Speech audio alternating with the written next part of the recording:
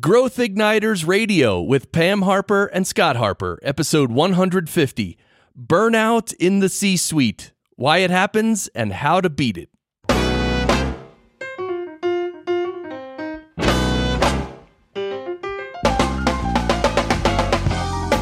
This episode is brought to you by Business Advancement Incorporated, enabling successful leaders and companies to accelerate to their next level of success.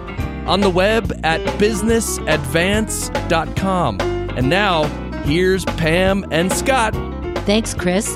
I'm Pam Harper, founding partner and CEO of Business Advancement Incorporated, and sitting right across from me, as always, is my business partner and husband, Scott Harper. Hi, Scott. Hi, Pam. It's a pleasure to be joining you again for another episode of Growth Igniters Radio. And as always, our purpose is to spark new insights, inspiration, and immediately useful ideas for visionary leaders to accelerate themselves and their companies to their next level of game-changing innovation, growth, and success. And now, Pam, here we are just several weeks into 2019, and it's a time of unprecedented opportunity as well as challenge for anyone who's leading their company to new heights. That's right. When we work with CEOs and C-suite teams and boards, one of the questions I've heard most often is, how do we move fast enough to stay at the head of the pack without having the wheels come off? Yeah. Now, that's certainly something we've helped with. However, the constant pressure can come at a cost, and that is burnout. Yeah, especially in the C-suite. The uncertainty and high expectations at that level, combined with long hours, travel, and all the other things that come with that job, can leave people feeling lonely, harassed, burdened, and just all strung out. That's why we're pleased to have as our guest someone who specializes in mastery under pressure. She is Tina Greenbaum, LCSW. Tina is an optimal performance specialist, holistic psychotherapist, author, speaker, and workshop leader. With over 35 years of experience, she helps entrepreneurs, business leaders, and aspiring leaders to be as effective as they can be by guiding them to find their own blind spots. Using cutting-edge strategies, Tina combines the latest in neuroscience with the ancient traditions of the East. For her full bio, go to growthignitersradio.com, episode 150. Tina, welcome to Growth Igniters Radio. Well, thank you. I'm so happy to be here. So tell us a little bit about your story. What led you to your work on the cutting edge, on the interface between psychotherapy, spirituality, sports psychology, and energy psychology? It's a lot to say. It's a lot to say, and it has one theme. Honestly, it's a mind and a body connection. So I started my career 35 years ago, almost 36 now, working on an eating disorders unit at the Washington Hospital Center in Washington, D.C. And at that time, nobody had ever treated eating disorders. And so my very traditional Western psychotherapy training, they gave us a manual that said alcoholism, crossed it out, put eating disorders, and they said, go. Well, I like to be really successful, and I was so not being successful. These young women were the most challenging, interesting, and obviously my best students. But I got my first clue at a yoga class, for those of us that have done yoga and know that at the very end of the class they have a pose called the corpse pose, called Savasana, where you lie down and you just let everything go. And the first time I ever experienced that, it was a state of relaxation that I had never experienced. And I said, wow, if I could only get those young women to do this, then maybe they won't need their eating disorder, because all addictions are anxiety-based. So the truth was I was right. I just had no idea how long it was going to take and the path that it was going to take me on. But I did come to intimately understand that somebody could talk, but I would say to them, I hear you, but I don't feel you. And if I don't feel you, I'm not feeling your heart. I'm not sensing you. And so that was my first sort of insight of that there's this deep connection. And it's just, many, many, many years later and trainings and spiritual teachers and kids that played intense high-level sports. And it's all the same thing. So how did you get over to the corporate world then? Well, little by little, I lived in Washington, D.C., I lived in New York City, and I live right now outside of San Francisco. And so my clients initially were the women with eating disorders, but many attorneys and people in high pressured situations, and they love to talk. They knew about their mother, their father, their sister, their brother, but they didn't have the skill. And so just over time, I just got to attract more and more successful people who had more and more complicated issues. I can imagine, especially at the C-suite. I was just trying now to envision all of these high-powered people lying like corpses. Yes. Which sometimes, But I then guess, coming back to when they're life. feeling stressed out, that's perhaps a good thing. But I know you do so much more that's so much more serious. What keeps you excited about your work now? Well, the excitement is, now after all these years, I've been on this path for a very long time. I was part of when I lived in New York, it was the Association for Psychotherapy and Spirituality. And I'm not woo-woo. I'm very grounded. But the reason that I follow this is because it works. So now what keeps me excited is that the neuroscience is matching up with the mysticism, and things that the ancients have known for centuries are now being proven by the neuroscience. It all comes down to brain chemistry. And we're learning more about that now, and you are absolutely right. Now, you refer to a discipline that you call mastery under pressure, and how that can help people reach higher levels of happiness and productivity at the same time. What do you mean by mastery under pressure, and how can top leadership use this to enhance their own lives and their own performance? So I think about if you were an Olympic athlete, you would no sooner go out there to compete at the highest possible level without training the mental side. Right. Right? So if you're an athlete, and we're just using that as an example, you have your technical skill, which is your area of expertise, whatever it is. So if we take it over into business, whatever your business area of expertise is. And then as business leaders, you have your strategy. How are we going to take this area of expertise into the marketplace and make the business grow?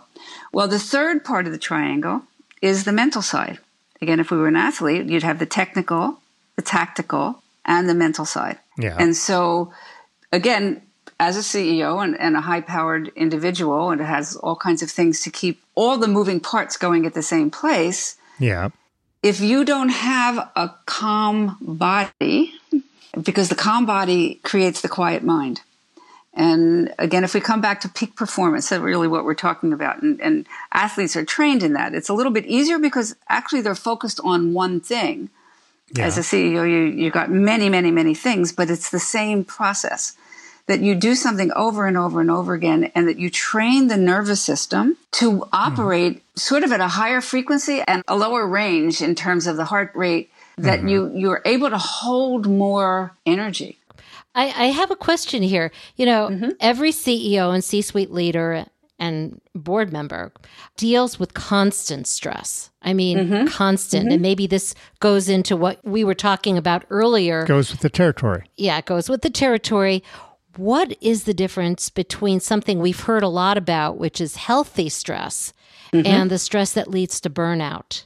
It depends on the amount, number one. It depends on what your purpose is, what you're attempting to do. If you love something, like you just love it, love doing it, you see that stress as a challenge. If I'm going to create a keynote speech, or I'm going to do something that's really, the next level, or something that I want to be spectacular about, I'm motivated to keep working at it, keep working at it, keep working at it. That excites me. Now, at the same time, fear and excitement are flip sides of the same emotion.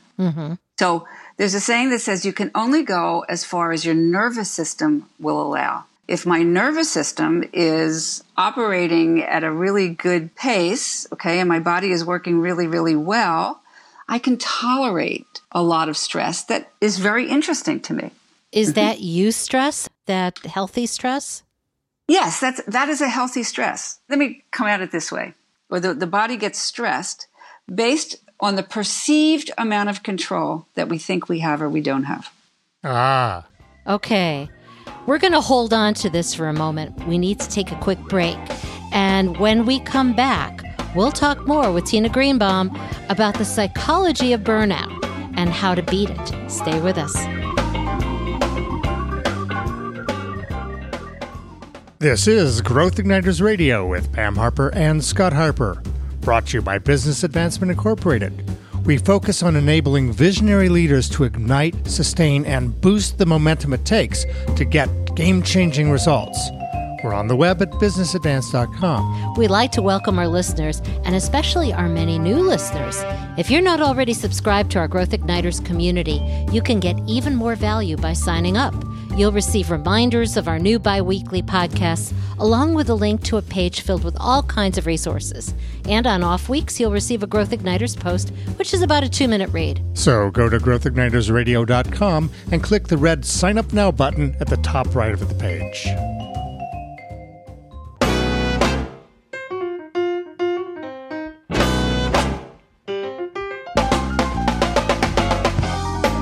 Welcome back to Growth Igniters Radio with Pam Harper, that's me, and Scott Harper. Today, Scott and I are speaking with Tina Greenbaum, LCSW, about the art and science of mastery under pressure and reducing the risk of burnout, especially in the C-suite. Tina, how can people find out more about you? Well, you can go to my website, which is tinagreenbaum.com, or reach me directly at tina@tinagreenbaum.com.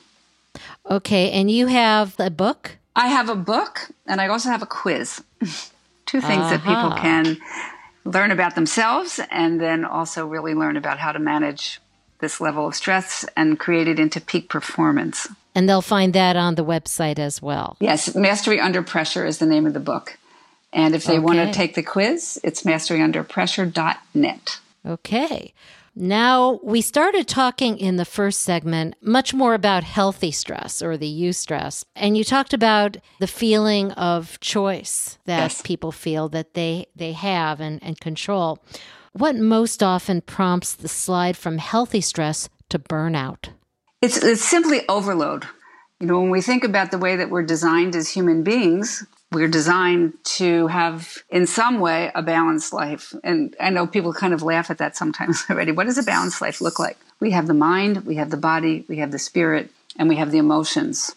And a healthy life is paying attention to all those quadrants. So if we're working all the time and the body never gets to go into that place of relaxation, it's going to be on overload. And depending on each person's vulnerability, some person may be vulnerable to back pain, some to heart disease, some to cancer, some to diabetes. So if the body is on overload, it means that the stress hormones are racing through the body, go right to the brain. They go all through the body. We have steroids and cortisol and all of that, which is designed for emergencies, which is great. But most of us are not chasing tigers or having tigers chasing us, through the marketplace. And yet we operate as if that were true. And so that's how the body responds. Well, you have all that adrenaline and all the cortisol chasing through the body, and then that affects your immune system. Yeah. Okay. It makes your immune system more vulnerable to stress-related illnesses. Mm-hmm. And it's just a domino effect. And this is not something you can just say, get over it, bud. No. And people think that. That's a good point, Scott, because a lot of times it leads to a tremendous amount of anxiety and depression. Yeah. There's almost a competition at times, it seems like, can I stay strong? And I think people have so many misconceptions. Yeah, the more stress I'm under, the more stronger what burnout I am. is and isn't. Yeah. And we hear in the news of so many people who haven't been able to deal. They feel like they have to keep it to themselves. And in fact, we had an episode on Growth Igniters Radio a while back where Judith Glazer, who had just passed away, actually was talking about appropriately sharing our hard times with others. That it's hard for people to feel comfortable saying, I'm having an issue. I mean, do you see this too? Of course. When you ask me about what gets me excited is people talking about real issues. Because if we were in a room where there were, let's just say an auditorium, and you started to scratch the surface just a little bit, you would find every one of those things that we're talking about. So I have a particular client who has started a children's art studio. She knew nothing about business. She was an art teacher, and she just had this great idea that she just loved teaching kids. And she went and she rented a space, and she's creative and excited, and she built it up, and there's classes. And Well, the problem is that she can't get enough help. And so she does everything, from the bookkeeping to this, to that. And she wants to get pregnant again. She's not getting pregnant. She's got all kinds of health issues that are showing up.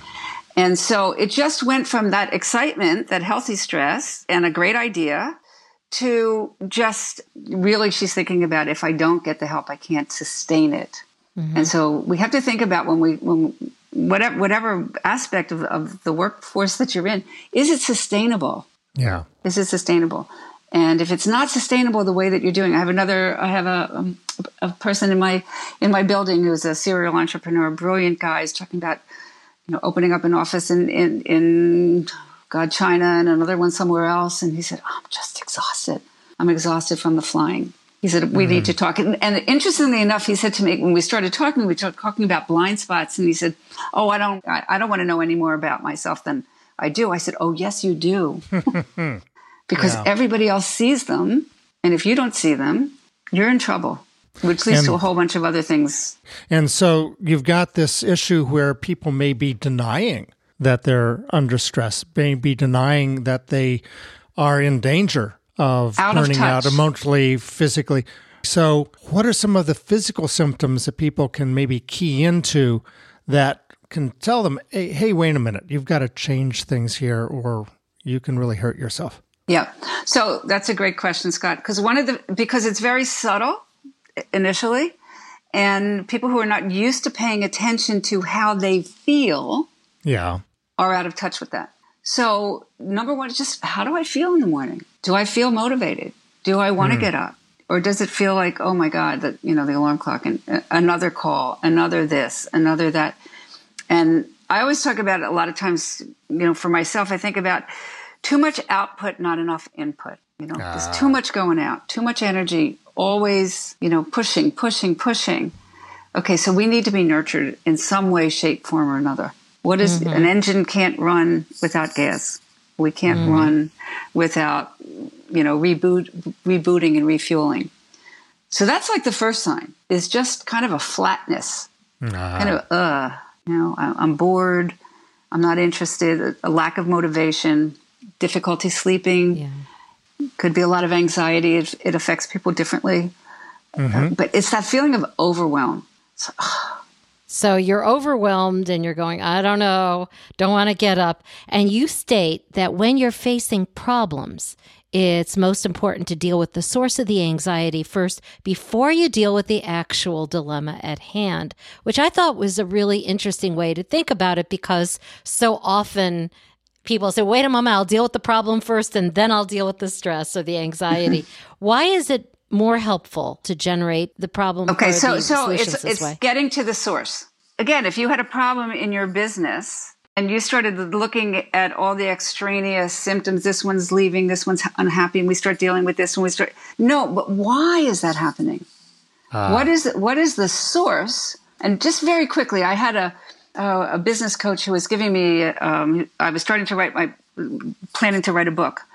And he said, well, let's just start with an ebook. 27 pages, get it done, and I'm thinking at the time, 27 pages, that's a lot. And I'm starting to feel that stress. So I stopped and I thought, okay, so where's the stress coming from? That's the operative question. Where's the stress coming from? Is it coming from me? Am I putting this on myself? Is it coming from him, of his expectation of me? And it was more like, what does he care if I get it done or not? It was me. I was putting it on myself. And I just took off the expectation from him and said, I can write 5 tips. Let me just start with that. Okay. And they're still on my website, 5 tips for dealing with stress for peak performance. And then that was the seed. I started with that, and then I went on to the ebook, and then I went on to the book and the talks and so on. And there you are. So it sounds like in order to prevent that burnout from happening, be aware of your physical symptoms, deal with the source of the anxiety first, and then to move forward from there. And what we're going to do is take another quick break, and then when we come back, we'll talk about some immediately useful ideas for beating burnout in the C-suite. Stay with us. You're listening to Growth Igniters Radio with Pam Harper and Scott Harper.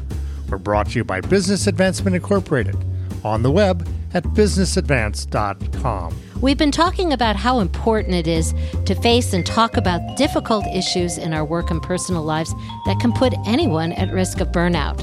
Now, frequently, this can bring us face to face with confronting challenging issues that everyone knows are there, but nobody wants to face. That is, the elephants in the room. Yeah. But as we've been talking about, leaving these issues unaddressed not only contributes to us and them divisions, it can also create huge costs in time, energy, and resources of all kinds. That's why we encourage you to read our Harper Report, Taking Control of the Elephants in the Room. This is one of our more popular reports because it's very practical and it addresses an issue that every leader and team and individual faces at one point or another, especially when we're moving fast and faced with uncertainty. So go to growthignitersradio.com, select episode 150, and request your complimentary copy of the report, How to Take Control of the Elephants in the Room.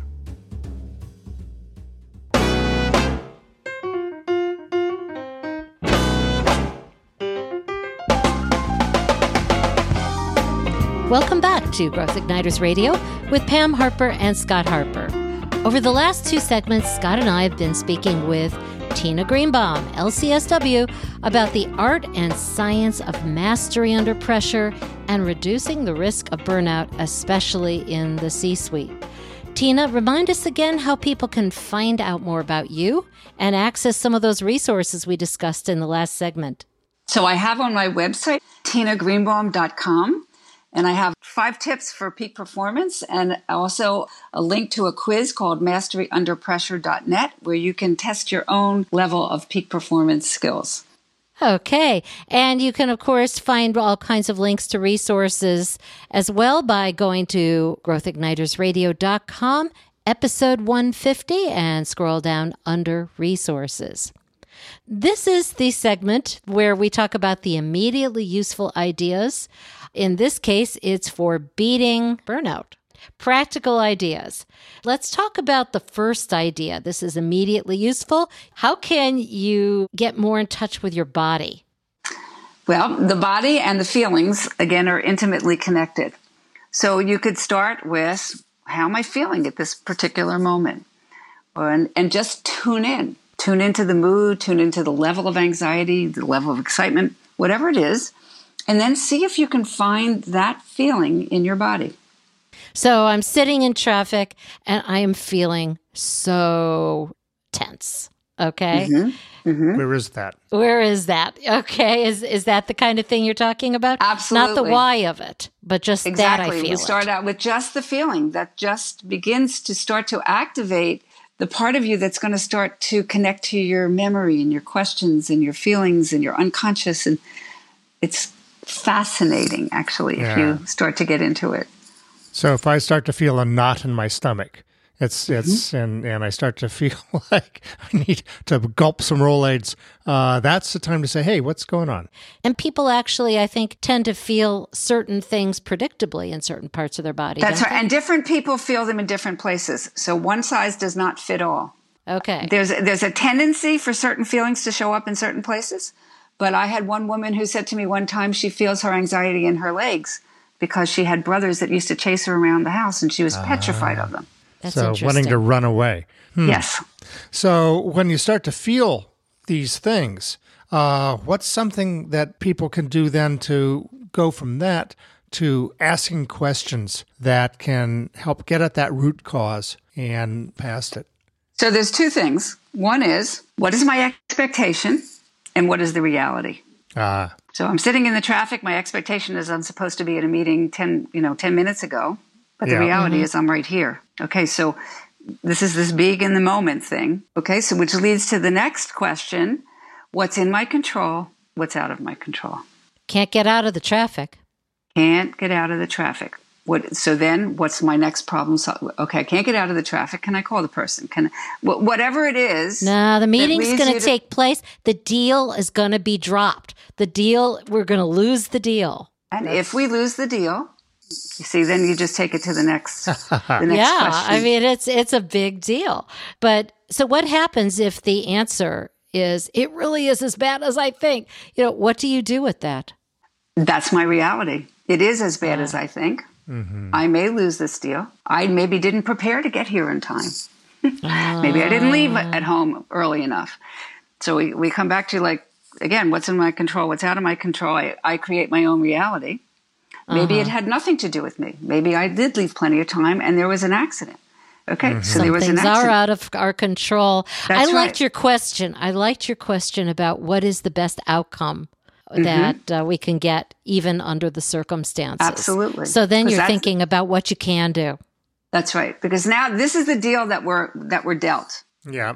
This is it. Mm-hmm. But when you're thinking positively about what can happen, what you can do, even under the toughest circumstances, I know it helps me a lot. Well, the way that I talk about it, I call it productive thinking. Rather than positive thinking, do my thoughts produce something useful for me? That's a good point. And I think that also leads to the third idea, which has to do with managing the times of day when you're most productive. You had some thoughts about that too. What's one immediately useful idea? Okay, it's the same thing about how do I know myself? When am I the best? When am I the most productive? When can I do the kind of really thought-provoking things that I need to do? When do I need to exercise? When's meditation good for me? Some people love to meditate at night. For me, it makes me anxious. Not a good time for me. All those things, it's all we're talking, the central theme is become in relationship to yourself in a way that you may not used to be doing. Yeah. So it may be helpful to, if you want to get on top of this, to start keeping a journal and say, always good. At this time of day, what's going on? How am I feeling about this? And you can start to see a pattern emerge. So I just want to bring in the term mindfulness, which is now a big, big, big term. Yep. Mindfulness means becoming aware in the present moment without judgment. Aware in the present moment without judgment. Okay. This has been a fabulous conversation. Are there any final thoughts that you want to leave us with regard to this? My final thought is for the C-suite and the people who are leading other people, it's so important for you as the leader to have this level of awareness, because everything that you do and you say gets seen by everybody else, and it comes all the way down through your organization. So if you had everybody on the same page, you would have an amazing, amazing, amazing culture and organization. A great way to move forward. Again, Tina, thank you so much for being our guest today on Growth Igniters Radio. My pleasure. Thanks, Tina, and thanks to all of you out there for listening to Growth Igniters Radio with Pam Harper and Scott Harper. To get show notes and resource links for this week's episode, go to growthignitersradio.com, select episode 150. Until next time, this is Pam Harper And Scott Harper. wishing you continued success and leaving you with this question to consider. What conversations do I need to have with myself and with others so I can master the stress that surround me and lead to a better life?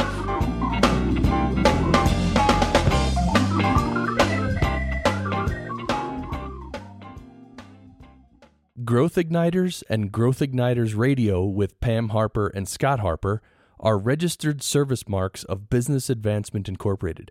All Growth Igniters Radio episodes are copyrighted productions of Business Advancement Incorporated, intended for the private use of our audience. Except as otherwise provided by copyright law, all other uses including copying, editing, redistribution, and publication without prior written consent of Business Advancement Incorporated are prohibited. All rights reserved.